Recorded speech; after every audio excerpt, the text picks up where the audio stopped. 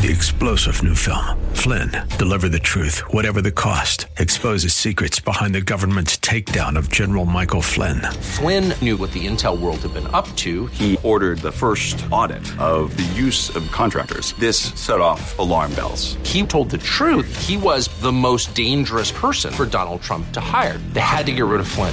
Flynn, deliver the truth, whatever the cost. Available now. Watch it today. Go to salemnow.com. salemnow.com. In between the first 6 seals that are broken on the scroll and the 7th seal, there is chapter 7, which lays out for us the 144,000. Just exactly who they are, what this signifies, will be the subject of our time the rest of this week on Abounding Grace. Join us.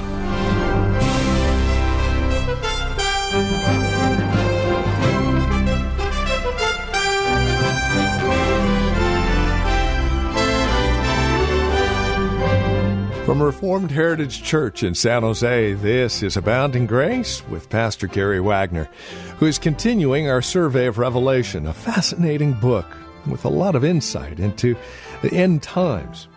We find ourselves in chapter 7 today. It's a moment in time before the 7th seal is broken in the 7 seal judgments, and just after the 6th.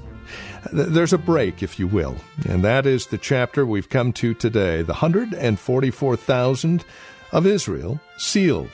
The significance of it is up for discussion today. Join us. Here's Pastor Gary Wagner with today's broadcast of Abounding Grace. Now, as we come to the 7th chapter of Revelation, it is vitally important what we learned in the very first verses of the book, particularly verse 1 that says, "The revelation of Jesus Christ, which God gave to him to show to his bondservants the things which must soon or shortly take place.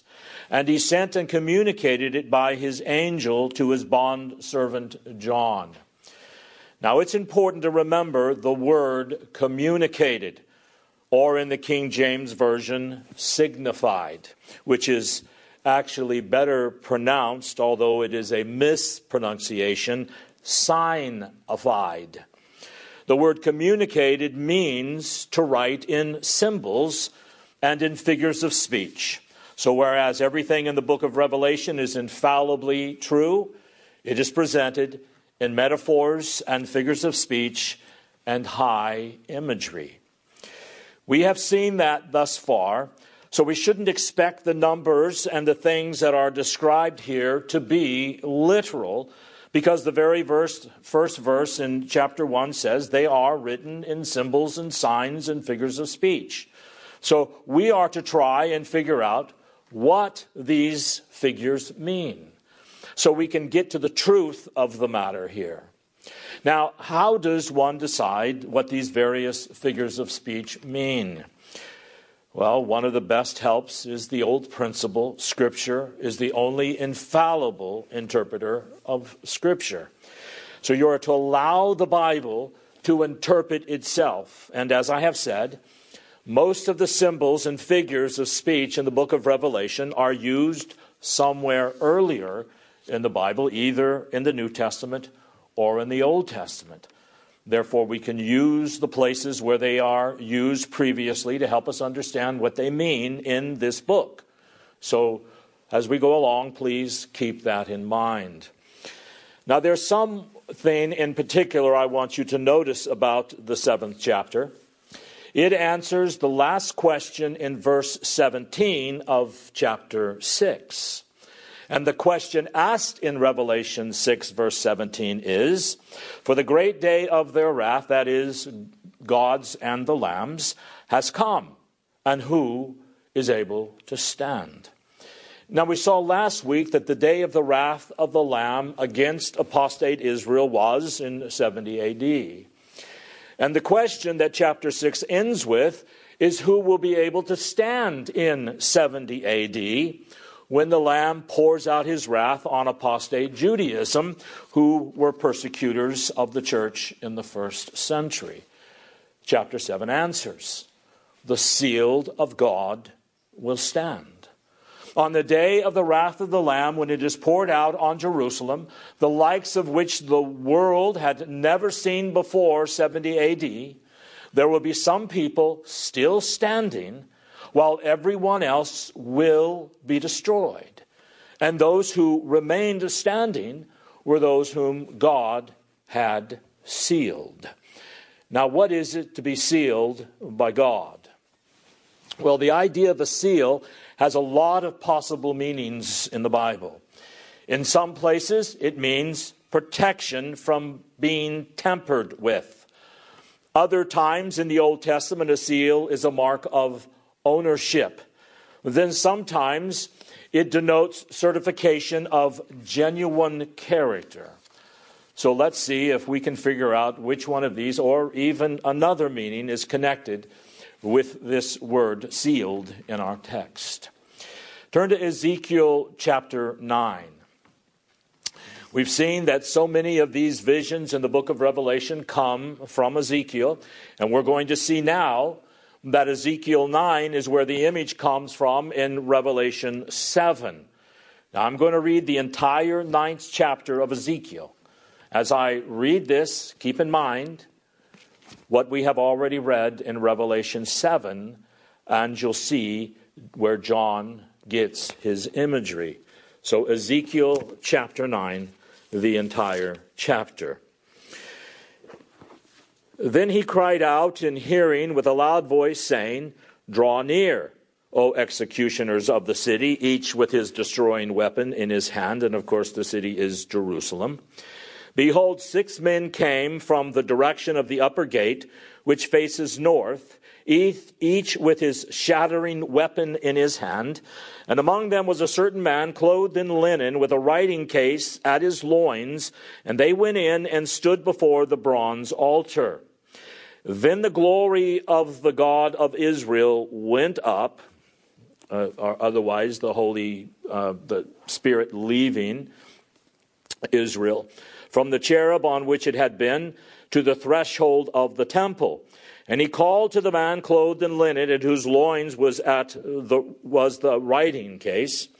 And the Lord said to him, Go through the midst of the city, even through the midst of Jerusalem, and put a mark on the foreheads of the men who sigh and groan over the abominations which are being committed in the midst," that is, the faithful ones. "But to the others he said in my hearing, Go through the city after him and strike. Do not let your eye have pity, and do not spare. Utterly slay old men, young men, maidens, little children, and women, but do not touch any man on whom is the mark. And you shall start from my sanctuary." So they started with the elders who were before the temple. And he said to them, "Defile the temple and fill the courts with the slain. Go out."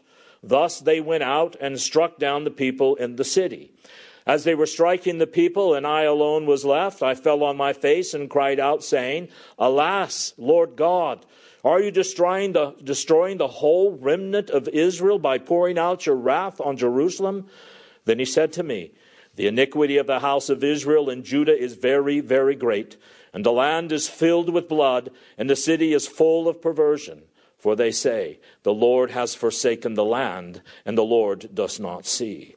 But as for me, my eye will have no pity, nor will I spare, but I will bring their conduct upon their heads." Then behold, the man clothed in linen, at whose loins was the writing case, reported, saying, "I have done just as you commanded me." Here we have in Ezekiel a vision about a certain man clothed in linen, with a writing case hanging from his belt as the glory cloud of God, which was God's visible pledge of his presence with his people. And that was once over the Holy of Holies, is now moving toward the threshold of the temple, and will actually eventually move out of Israel altogether. Because in Ezekiel's day, Israel was apostate.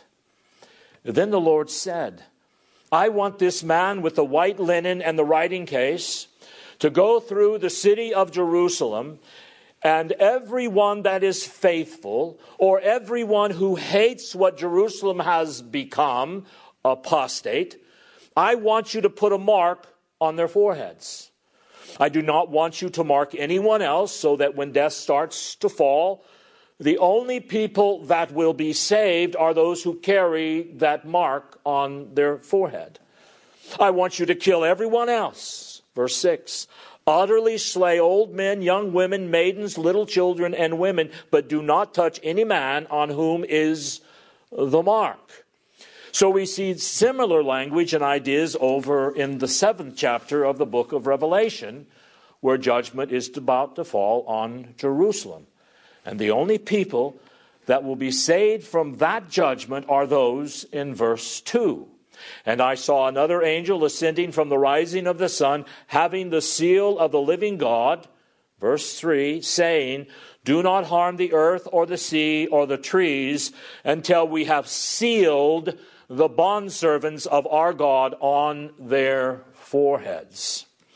So obviously, this sealing of God's servants in Jerusalem on the foreheads of the people in Revelation 7 is a reference to the mark that was placed on the foreheads of the people in the prophecy of Ezekiel. And the effect of the mark and of the sealing was that they would be inaccessible to evil and judgment. That when God's judgment would fall on apostate Jerusalem, as it did on Israel by the Babylonians in 586 BC, and as it would with the Romans in 70 AD, those that bear God's mark, those who are sealed of God, can be assured of God's protection and care. And even though the rest of the city, because of their sin, will be destroyed, those people with the mark will be inaccessible to evil. Judgment will not fall upon them. Now, this idea of sealing is used doctrinally by Paul in the New Testament. For instance, in 2 Corinthians chapter 1, verses 21 and 22. Now, he who establishes us with you in Christ and anointed us in God, who also sealed us and gave us the Spirit in our hearts as a pledge. God seals us by the Holy Spirit, which is God's pledge that we are secure and that when judgment falls upon the wicked, we will not be judged. Ephesians 1, 13 and 14. In him you also, after listening to the message of truth, the gospel of your salvation, having also believed, you were sealed in him with the Holy Spirit of promise, who is given as a pledge of our inheritance. So you see, throughout Scripture, this idea of being sealed means that you are protected, that you are safe from judgment. When judgment falls on everyone else, it will not fall on you, the sealed of God. So that is the point in the 7th chapter of Revelation. Wherever God's judgment breaks forth, he will seal and preserve his servants until they are placed in his very presence at the end of time. Now remember, these chapters 4 through 11 deal with God's judgment on apostate Judaism with the destruction of Jerusalem in 70 AD. There will be some people who will survive, and the only people who survived that terrible day were those whom God sealed and protected. Now there's a similar situation in the Old Testament, where people were protected who had a mark placed on the threshold of their homes. Remember when the plagues hit Egypt and God was rescuing Israel from Egypt? The only people who survived the plagues, particularly the death of the firstborn, were those who had the mark of blood smeared upon the doorposts of the house. And they were sealed by that mark, and thus rendered secure. So even through the situation in 70 AD, where there was such a horrible slaughter like nothing before and nothing afterwards, nevertheless, the church would be safe and secure. Now notice another thing. The sealing of the church, the protection of the church in 70 AD and in any other crisis, no more raptured her out of the tribulation than did the marking of the elect in doomed Jerusalem spare them from the horrors of the siege. In other words, they were sealed when Jerusalem was under siege, but they were not raptured out of the city. They were not sealed. I mean, they were sealed, they were protected, but they were not raptured out. So the idea of the sealing does not imply an escape from the horrors. Now let's look at the imagery. In verses 1 through 3, you see 4 winds, an angel from the rising sun. Let's read that again. First 3 verses of chapter 7. After this I saw 4 angels standing at the 4 corners of the earth, holding back the 4 winds of the earth, so that no wind would blow on the earth or on the sea or on any tree. And I saw another angel ascending from the rising of the sun, having the seal of the living God. And he cried out with a loud voice to the 4 angels to whom it was granted to harm the earth and the sea, saying, do not harm the earth or the sea or the trees until we have sealed the bondservants of our God on their foreheads. So, 2 questions here. What are these 4 winds that come from the 4 corners of the earth? And who is this angel of the rising sun? Well, first of all, if you turn with me to Jeremiah 49, verse 36, you'll see what the 4 winds signify. Jeremiah 49, verse 36.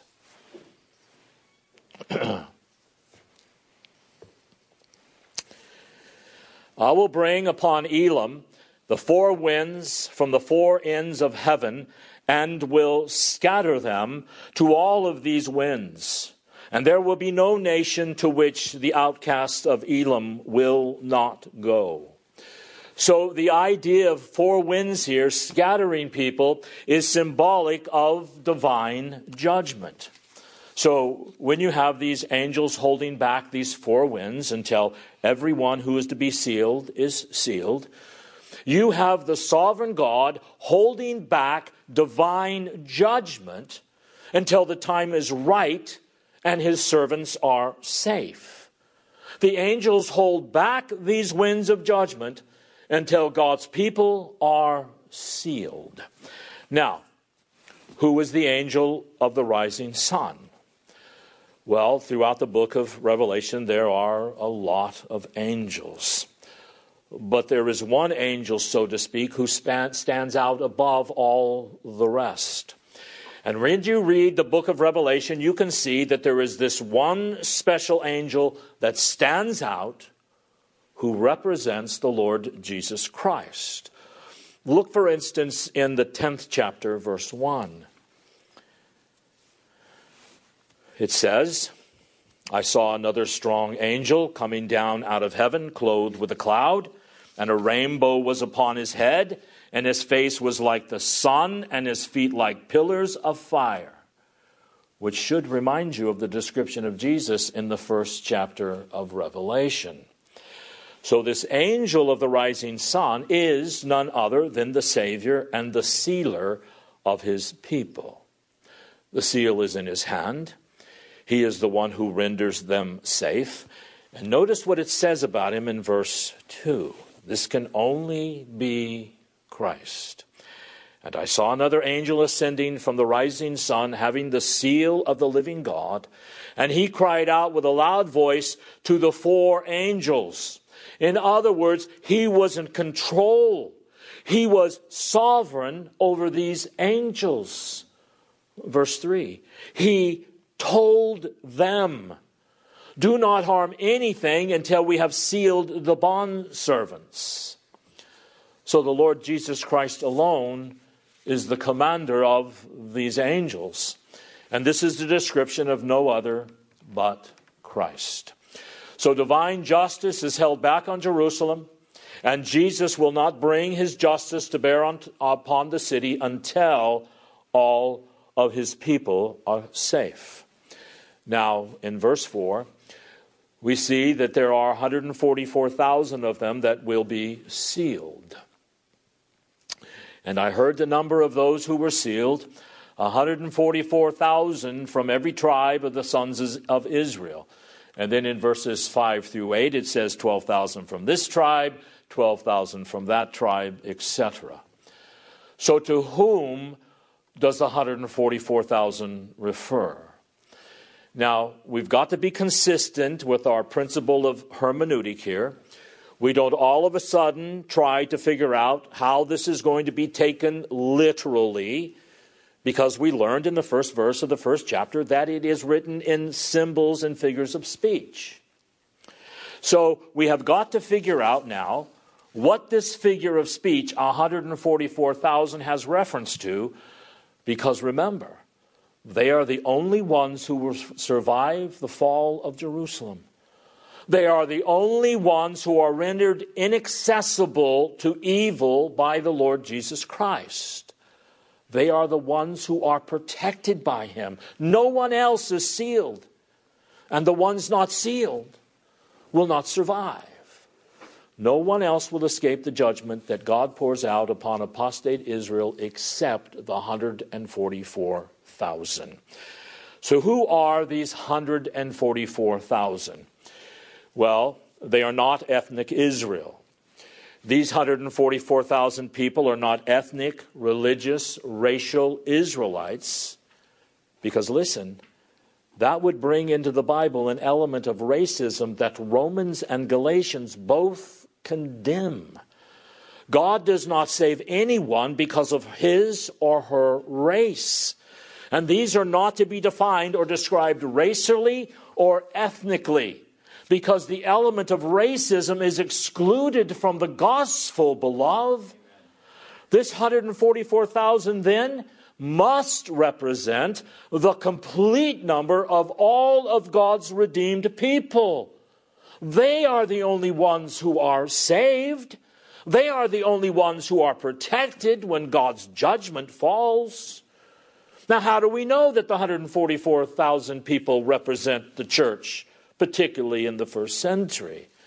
And as we are going to see, the church in every age. Well, the church, as we have seen so many times, is throughout the New Testament and in the book of Revelation described as the new Israel of God. The old Israel of God, because it abandoned its Messiah, was abandoned by God in Christ. It was abandoned by God, and he opened the doors of the gospel to the Gentiles. So the new Israel throughout the New Testament is viewed as the true Israel of God, the church of the Lord Jesus Christ. For instance, turn to Revelation chapter 2, verse 9. Revelation chapter 2, verse 9. It says, I know your tribulation and your poverty, but you are rich, and the blasphemy of those who say they are Jews and are not, but are a synagogue of Satan. So there are counterfeit Jews and there are true Jews. Now, what is a true Jew?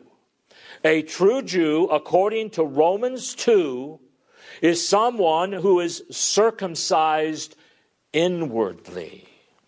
In the last verses of Romans 2, it says, a Jew is not someone who has been physically circumcised, but he is someone who has been circumcised inwardly. He has received the new birth by the Holy Spirit, and they are the true Jews. The false Jews are the ones who have all of the right rituals, but they have not given their hearts to the Lord Jesus Christ. Look at verse 17 of chapter 2. He who has an ear, let him hear what the Spirit says to the churches. To him who overcomes, to him I will give some of the hidden manna, and I will give him a white stone and a new name written on the stone, which no one knows but he who receives it. In the Old Testament, these were things that were done to Israel. Now they are done to the church of Pergamon. Well, that's all the time we have today. This has been Abounding Grace with Pastor Gary Wagner from Reformed Heritage Church in San Jose. If you'd like to review today's broadcast, we would invite you to contact us for a copy of the program. They're available for just $5. Mention today's date and we'll send a CD your way. Here's where to write to us. PMB number 402, 1484 Pollard Road. That's in Los Gatos, California. The zip code is 95032. Again, that's PMB number 402, 1484 Pollard Road. Los Gatos, California, 95032 is that address. Our phone number, if you'd rather call, 408-866-5607. That's 408-866-5607. Our website is reformedheritage.org, and if you'd like to join us for worship, Sunday services are at 2 p.m. We meet at the Lone Hill Church on 5055 Lone Hill Road in Los Gatos. Directions at our website, reformedheritage.org, or again, call 408-866-5607. Thank you for joining us today. We look forward to seeing you next time we get together as we continue our studies in God's Word. Until then, may Christ be your abounding grace.